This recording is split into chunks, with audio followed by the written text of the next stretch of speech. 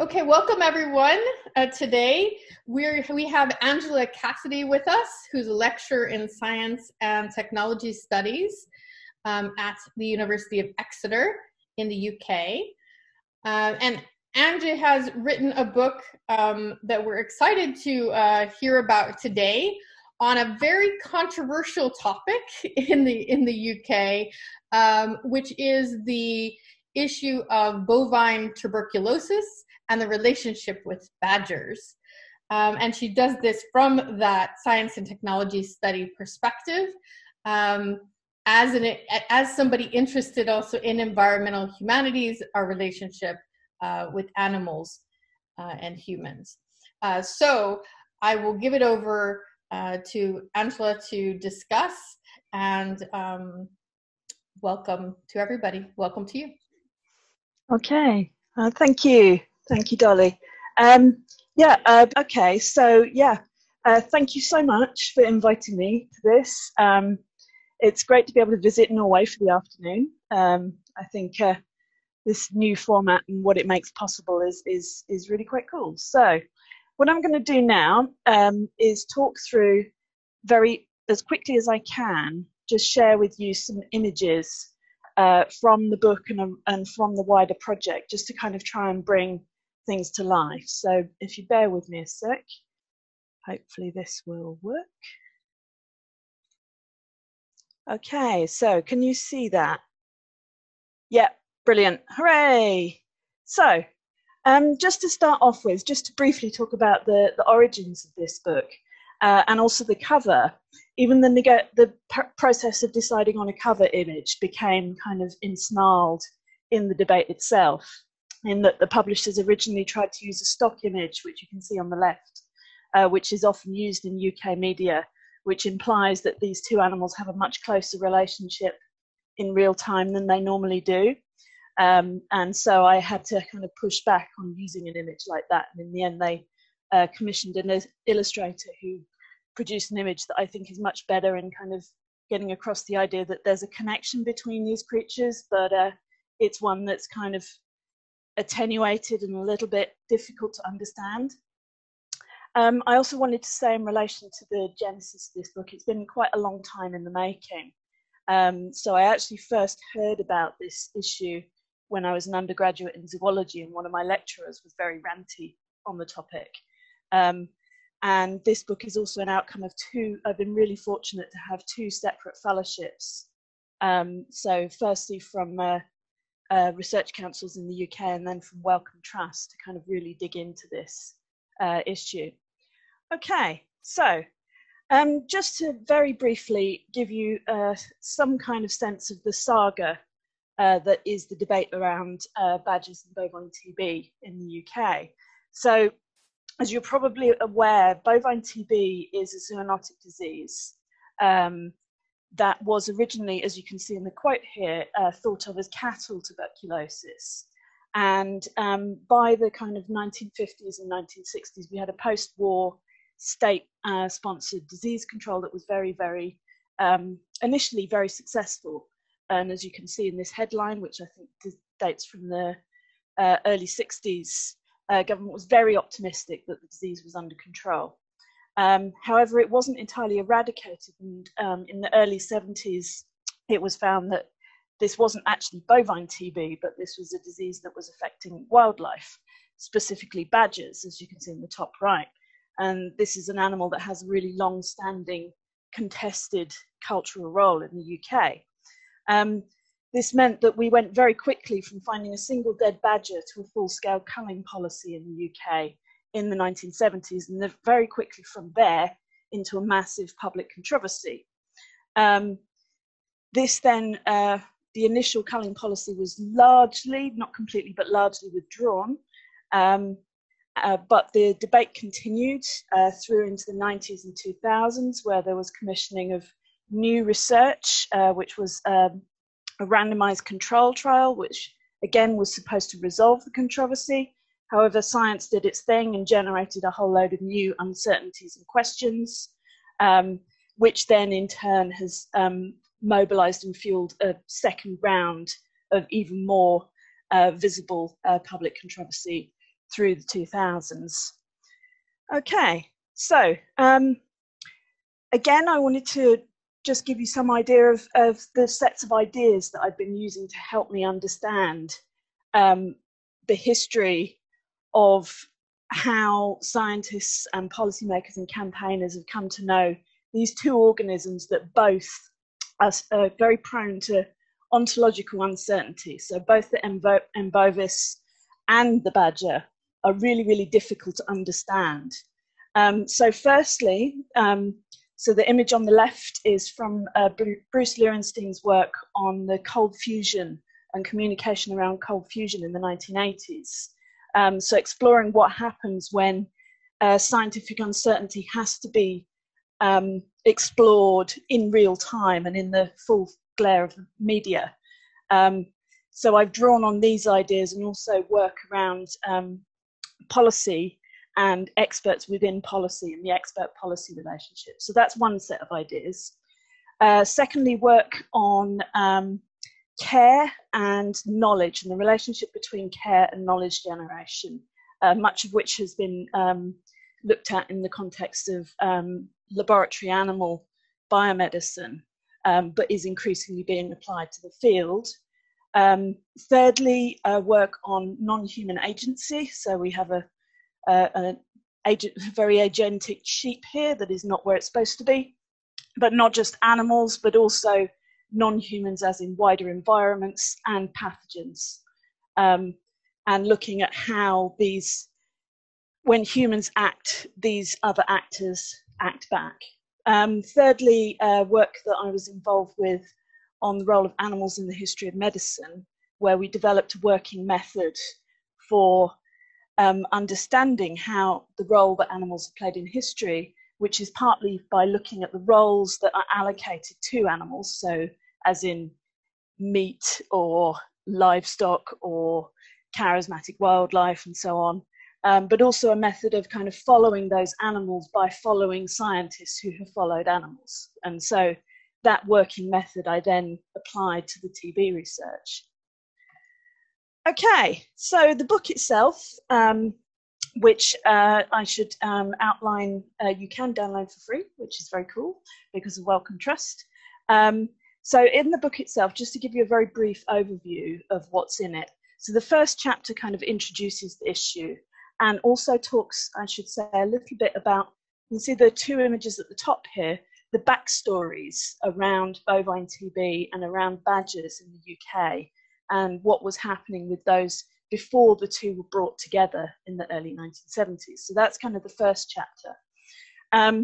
Then I move and explore really closely this question of how we got from a single dead animal to a full-scale culling policy in less than 5 years, and dug into the archive material in some detail and found this incredible map, which was drawn by one of the government veterinarians who initially found the dead badger, and then, as you can see as on this map, starts off with an initial dead badger, starts looking, government starts looking, they find more and more infected and dead animals. Government then becomes quite panicky about this, partly because they're panicky about all sorts of other much more pressing things in the early 1970s. And so basically you have a very, very fast sequence between looking for a thing, seeing a thing, beginning to know about the thing, and then acting very fast on that thing. So that's partly what was going on at that time and why we have this very fast sequence. The middle part of the book explores what I describe as 3 central epistemic communities. So these are not quite disciplines, but these are networks of people who work together to try and understand the problem across science, policy, and the public sphere. So firstly, we have the animal health epistemic community, which is farmers and vets and the Ministry of Agriculture, and the way in which they draw on traditions of disease control for animal health, known as stamping out, which is basically to cull the herds, isolate and stop movement in order to prevent disease spread. And from their point of view, this is how you control disease. So obviously they then apply this to the bovine TB situation. However, it doesn't work so well because badgers are not cows and they're not so easy to control.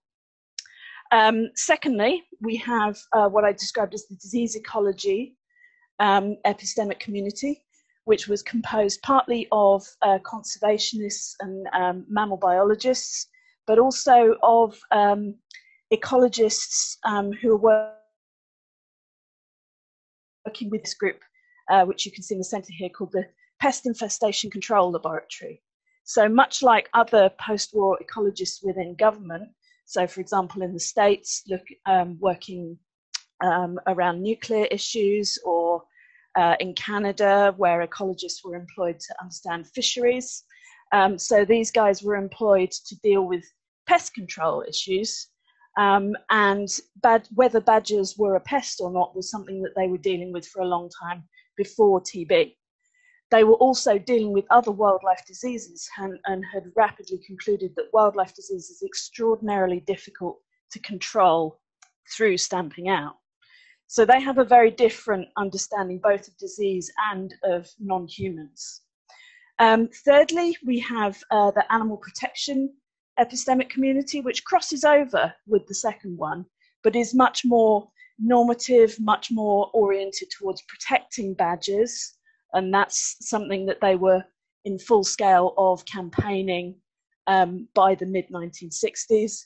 But also within animal protection, there are kind of different modes of knowing and modes of caring and interacting with non-humans. So for example, this lady here is called Ruth Murray, and she had a very kind of, as you can see, parental kind of protective, literally protective approach to working with badgers. This lady, who had the awesome name of Eunice Overend, was also involved in campaigning against the 1970s badger cull, but she came from a much more of a field biology and naturalist approach, and was actually very vociferous about the idea that badger protection was actually a misnomer, because badgers are perfectly capable of protecting themselves. So we have these tensions even within badger protection, and over the long term, what we see is shifting alliances between these three epistemic communities. Then I move kind of into the more contemporary aspect, and I look at the relationship between science and policy in the 2000s, how the Labour government is very keen on evidence-based policy. They commission new science, but with the expectation that it will resolve the controversy. It doesn't. It doesn't give government the answers it wants, so they commission other expert reports. And then as we move into the 2010s, the controversy becomes increasingly public. And you can see with some of these images the ways in which older representations of badgers are used as ways of talking about this in media, the way in which the protests against this become increasingly dramatic and carnivalesque. You can see Brian May right in the center of that image, and increasingly polarized and partisan political through the 2010s. So that's kind of a very quick whistle-stop tour of what's in the book. What I want to do to kind of close down is to just explore a little bit kind of where I can see we're at right now and where we might go. And I can see lots of smiling. So firstly, in terms of the bovine TB issue itself, one of the things that I think is absolutely critical is to think about this also as an issue of human-wildlife conflict. And there's a whole load of research and policy frameworks and potential ways of talking about this problem that think about it in terms of badgers basically being very awkward animals to live with.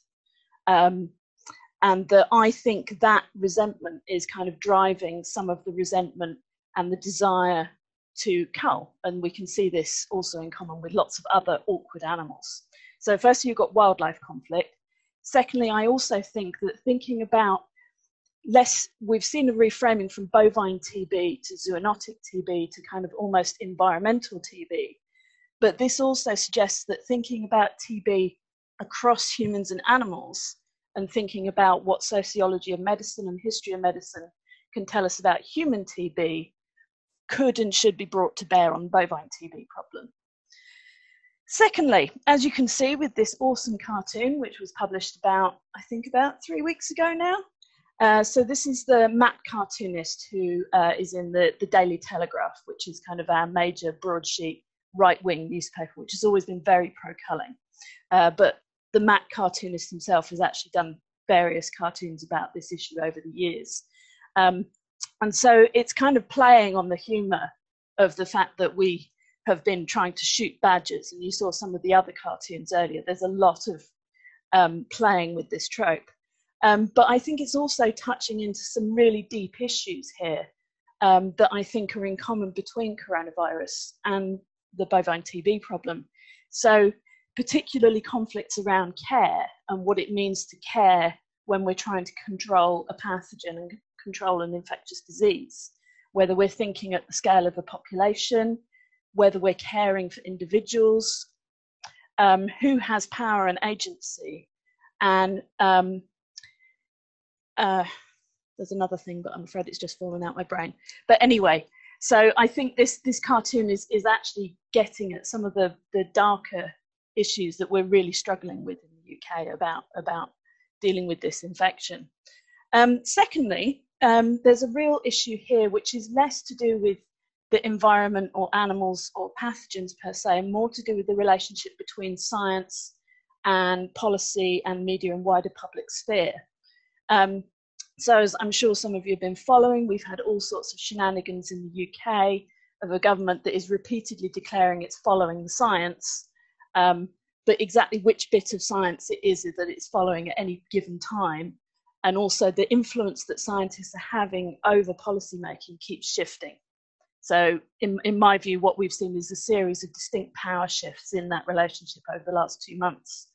But certainly this kind of symbolic invocation of the science is something that's been really large in this debate, and it's something that's through the history of bovine TB has become more and more prevalent, and particularly since the mid-2000s, the tendency of anyone, whatever they're arguing, whether they're for culling or against it, to invoke the science to support their position.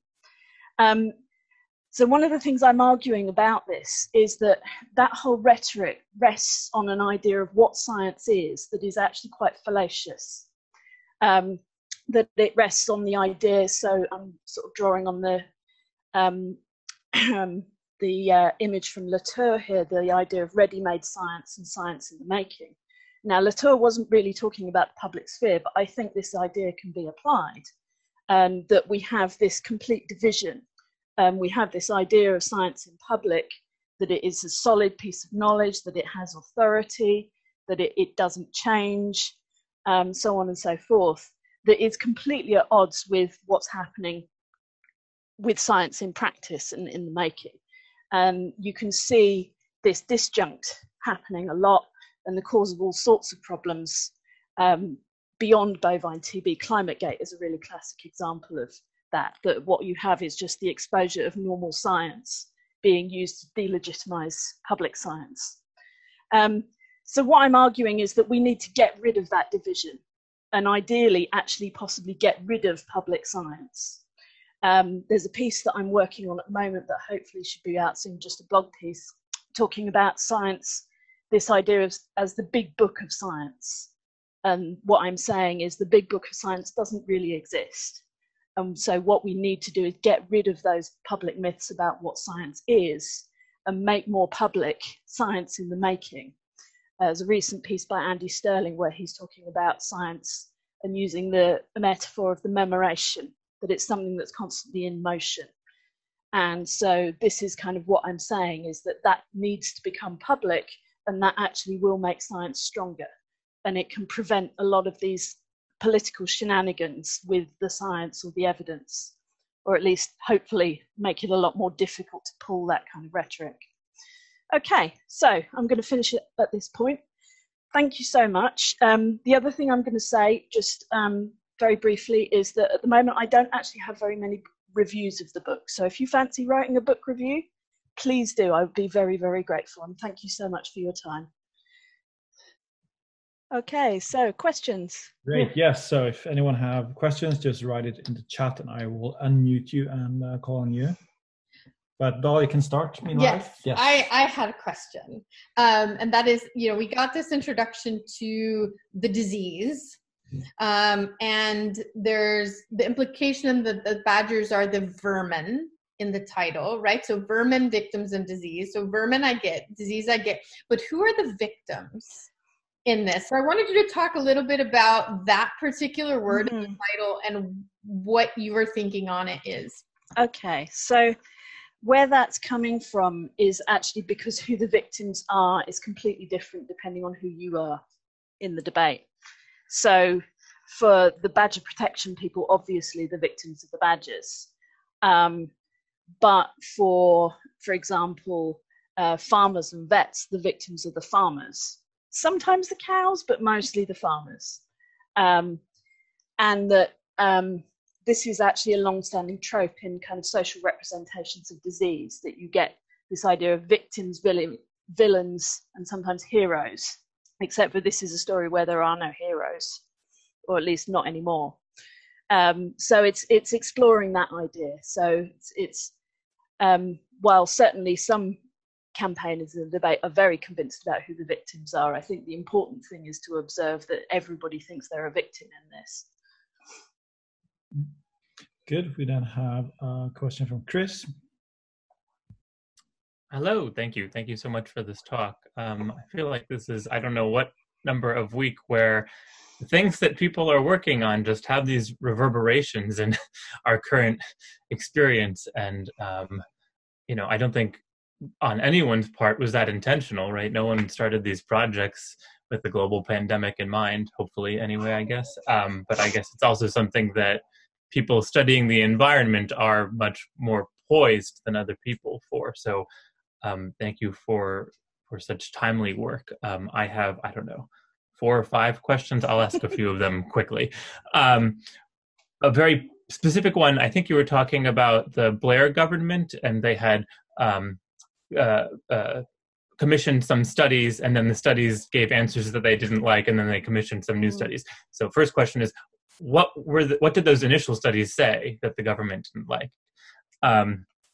Second question is about economics. Where does economics come into this? I don't know anything really about the particular case here that you're working on. So of course, a lot of what I'm doing is processing through the current global crisis, which is obviously very, very different in many ways. But I'm thinking about all of the commentary in the U.S. that, from some people anyway, is basically saying, grandma's just got to die so the economy can reopen.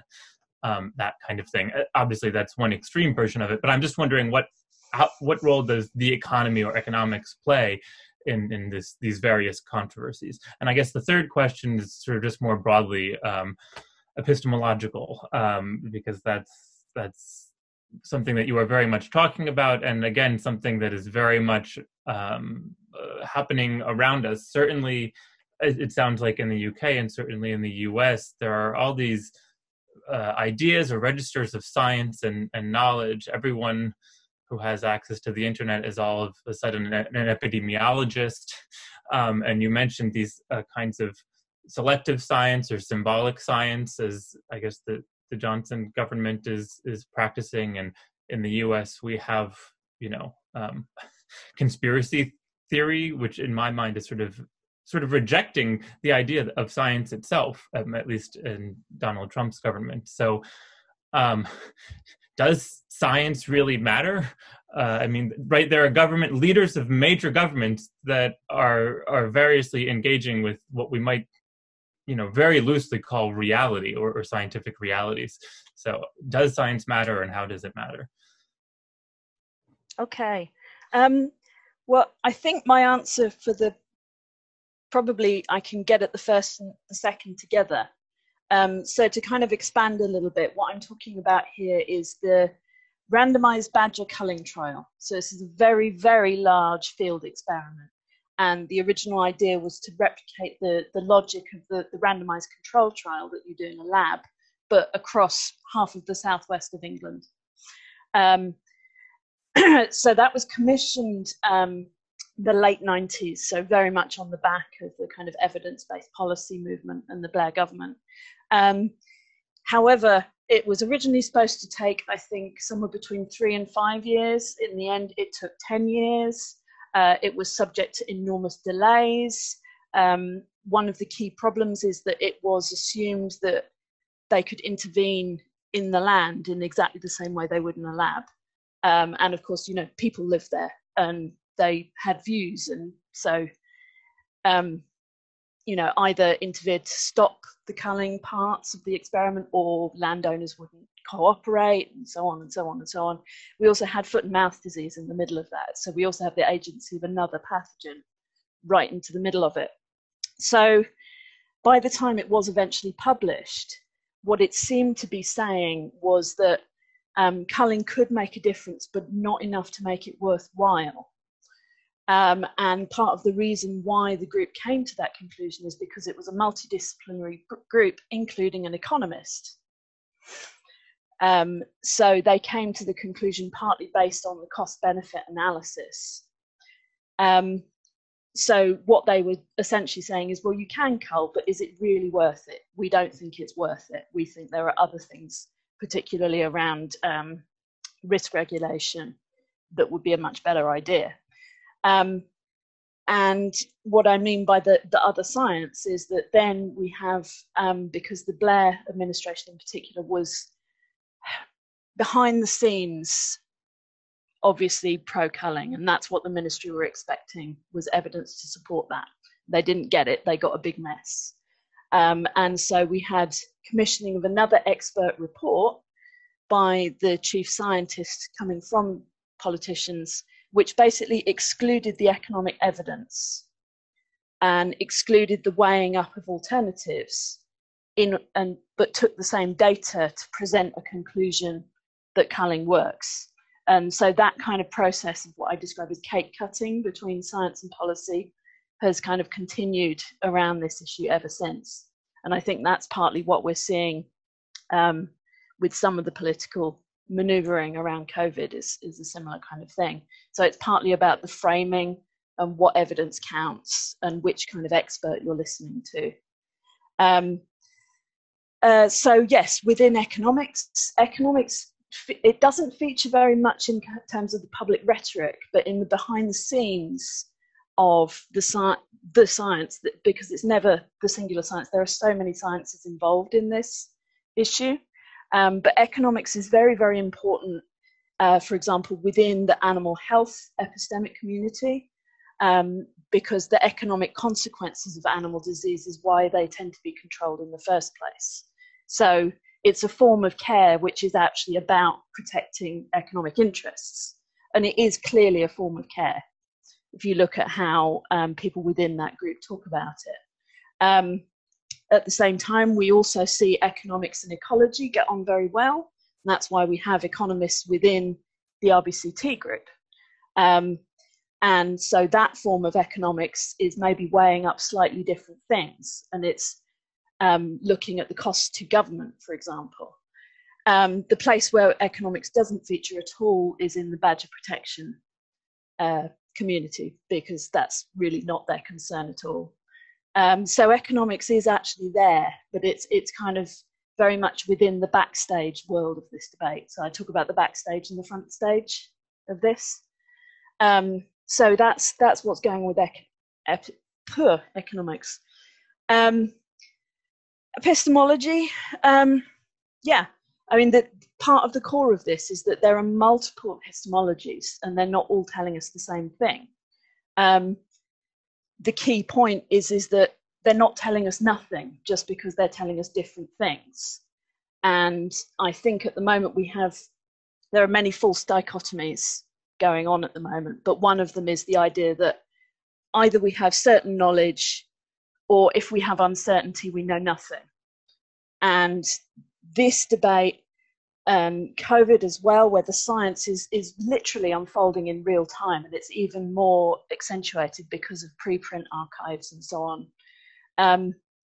It means that it's very, very easy to flip from certainty, even if that certainty is we know nothing. And I think that's partly what's going on with the kind of conspiracy theory thinking. It's another way of coping with that scary, messy uncertainty.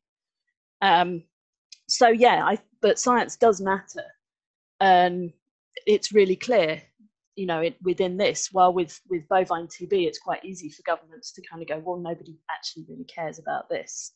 Whereas with COVID, even governments that want to ignore the science in a kind of much messier way, it's such a difficult phrase to avoid, are still having to act because of it, because we're seeing the very real consequences of a disease that is affecting real bodies and hospitals and health systems. So yeah, I don't think it can not matter. It's just that we need to make it matter in better ways. Good. So I'd actually like to move up then a question that Eileen wrote into. She was talking about how she enjoyed hearing you talk about epistemic communities and how modes of knowing and caring are connected. So again, like what you talked about now, but she asked, then how does the public or the general public then fit into such a community?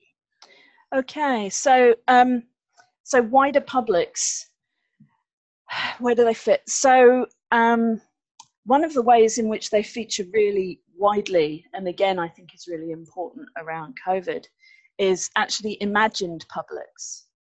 So it's really clear that, especially for policy actors and campaigners, that invoking a public who won't tolerate culling or who have this or that view is actually a lot easier than engaging with what multiple publics actually think.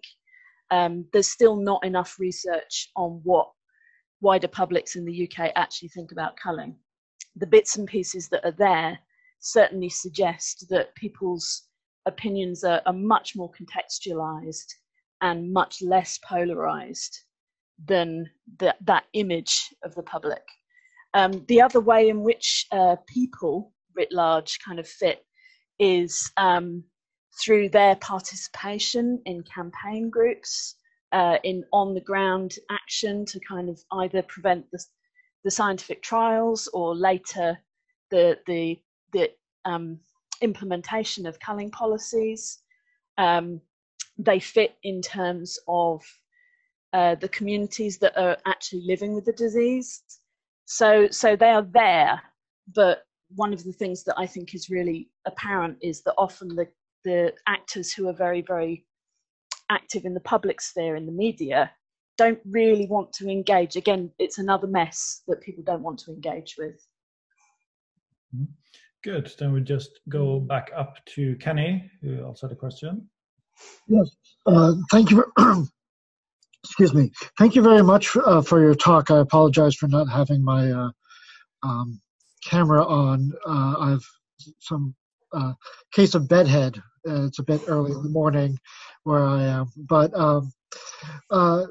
I'm curious how the case of badger extermination in the UK compares with and is related to other wildlife extermination campaigns, either within the UK or outside of the UK. Because I know that, at least in what I've looked at, there's often a international element of exchange of how various ideas and methods and so forth. So I was curious if you've looked at all about that and if you could say something about that. Okay. Do you mean other wildlife culls for controlling TB or for other issues, or both? Both.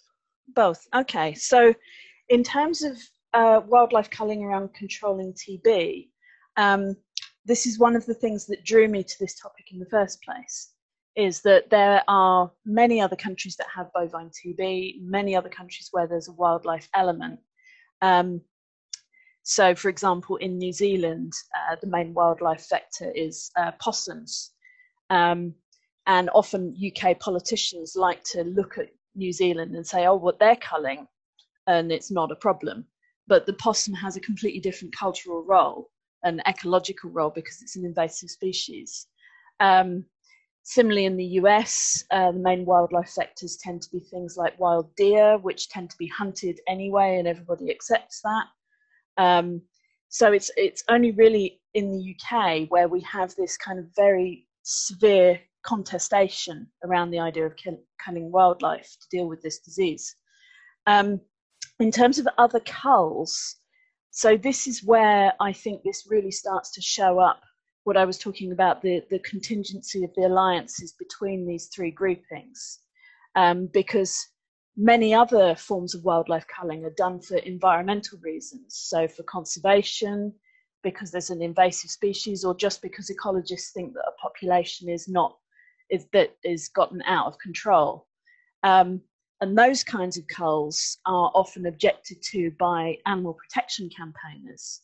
So it really shows up, again, kind of the differences in understandings of care when we're caring for an ecosystem or a population versus caring for lived individuals. And it shows the way in which this alliance between animal protection and disease ecology is something that has shifted over time and might well shift again. Does that answer your question? Yes, it does. Thank you very much. Okay, then Tina has a question. Hi there. Thanks Hi. for the talk. I was wanting to build on some of the earlier discussion in response to questions about the issue of publics. And it's just a really simple question. I was wondering how rural-urban differences map onto the epistemic communities that you talk about. I imagine they do, but I'm interested in how that plays out, and particularly relationship to different kinds of modes of knowing and caring. Okay. Yeah, I mean, this is a really, again, it's where you have to think about the representations of publics and the imagined publics, as well as what actual people in society think. So again, coming back to this issue of what we know about public's opinions. So it's been a really widespread media trope that this is about rural-urban conflict. And actually, one of the things I've noticed is that post-2010, and especially over the last couple of years, many of the issues and the groups involved in arguing about badger culling increasingly line up with the argument around Brexit and the political polarization around that.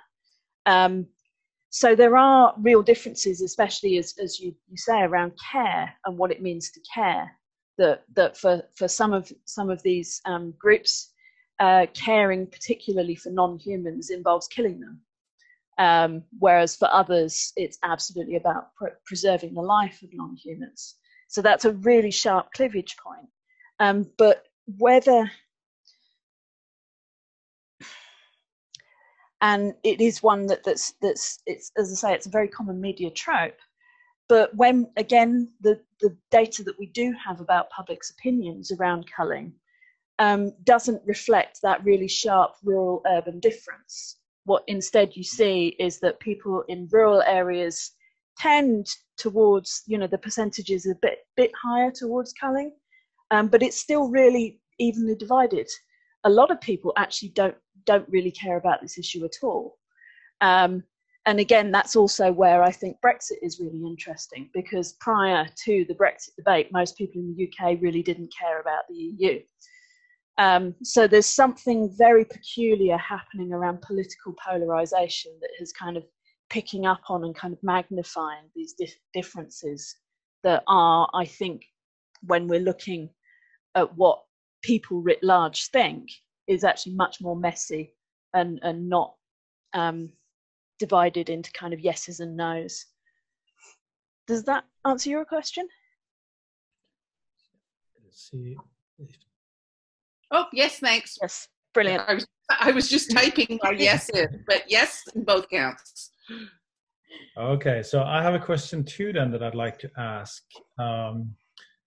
And if there are other comments, we might have time for one short one after that, so it's time to sign up with that then. I just want to see if I can get the video over to me. Yes.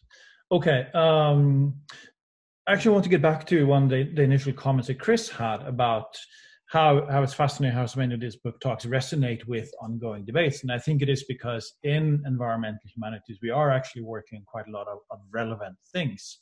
So have you, in working with this project, experienced that your research has been, well, either drawn into or actually inserted into this debate? And what has your experience with that been? Mm-hmm. Okay, so this has been kind of my constant fear all the way through, because I'm aware at some point it's like it may well happen. It hasn't yet, I think partly because I have really, really resisted the pressure. So one of the questions that always comes when I give a talk, you know, when I have done kind of media interviews or whatever, is, well, should they cull? And my answer is, well, that's the problem in the first place, is that polarized yes or no cull it's a MacGuffin. It gets in the way. It's a distraction from engaging with the real problems that are much more messy. And so far, I've managed to continue with that line. I think partly because it means I'm saying something that's different in the context of a media that's got really bored of this story. And also in the context of people involved with this problem who are really bored of making the same arguments again and again and again. So far it hasn't happened, but I suspect it might do at some point. And if it does, to an extent, you know, people will interpret my work and mobilize it and use it as evidence in exactly the same way as has happened with all the natural scientists working on this. That's going to happen.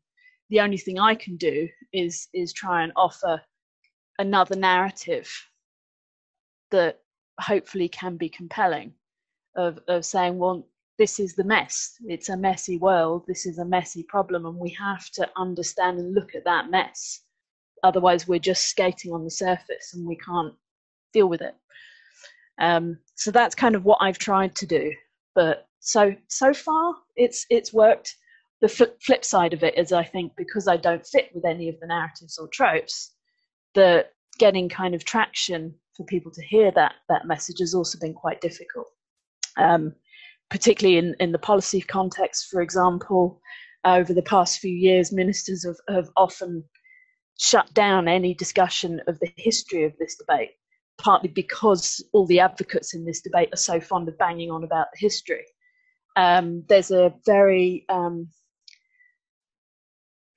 dominant idea across kind of policy and media in the UK that what we need to do is think about the present and the future, and that the past ties us down and it doesn't help us solve policy problems. And it's really quite difficult to push against that narrative, particularly when you have people who've already decided that they don't want to think about the history. So that's kind of the flip side of it, is that it's not been taken up, but I think that's partly because it doesn't fit.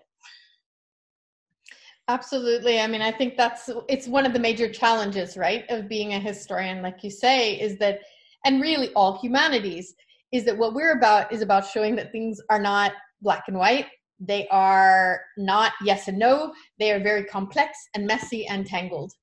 And that's not what policymakers like to hear. They like results, as you say, that support the position, one position, a decision. And the kind of messy stuff we tend to generate is not the stuff they like. And I think that's an issue that continues to face humanities writ large, and historians, as you say, have been certain reputations for, because I've gotten it as well, comments coming from people who are doing contemporary or social science studies right now of, oh, but what can history teach us? If you're looking at only things that went wrong, how can that teach us about anything? Which, you know, as a historian, you're like, you know, of course it can teach you something. But, you know, I think we need more studies like yours that look at the ways in which this scientific controversy develops. the way people align, the actor groups, and what they care about. And I think that's what's really interesting in this, is it's about care, and that it's not that people don't care. And to me, that's one of the things you see in all of these kinds of arguments, is there's a tendency for people on one side to assume the other side doesn't care, instead of recognizing, no, it's that the other side cares about something different. And that really matters. Yeah. I mean, that's something I always try and convey, especially if I'm talking to an audience that's particularly invested in one side or another. And I think it's something to explore further in the future. I have some colleagues in politics who are down at the Cornwall part of University of Exeter who've actually been looking at this and the way in which you can get people together and you can find that there is actually common ground. It's just that common ground is not normally explored. And that, I think, understanding how you do that with a very polarized topic is a really critical thing, and it's kind of where we need to go next. In the 70s round of this argument, despite all those rapid shifts I described, there is quite a long period where the people who are later really, really harshly opposed are working together, and are working together on the ground in a really practical way, because they see that they have a common interest of trying to understand this problem. So I do think it's possible. It can sound very idealistic, but I think with any of these issues, exploring the complexity is absolutely key to finding that common ground. And that's where I think it's really important to look at that and explore the other ways in which people talk about these problems. Great positive way to end the talk of vermin, victims, and disease, British debates over bovine tuberculosis and badgers, which, as Angela mentioned, is available for open access. So it's free for you to read it. So please go to the Palgrave website, and we have the link on our website that goes to this book, and think about the ways in which science and publics and controversy and animals all intersect in this story. So thank you very much for the talk. Thank you so much. Thank you for your time. I really appreciate it. Cheers.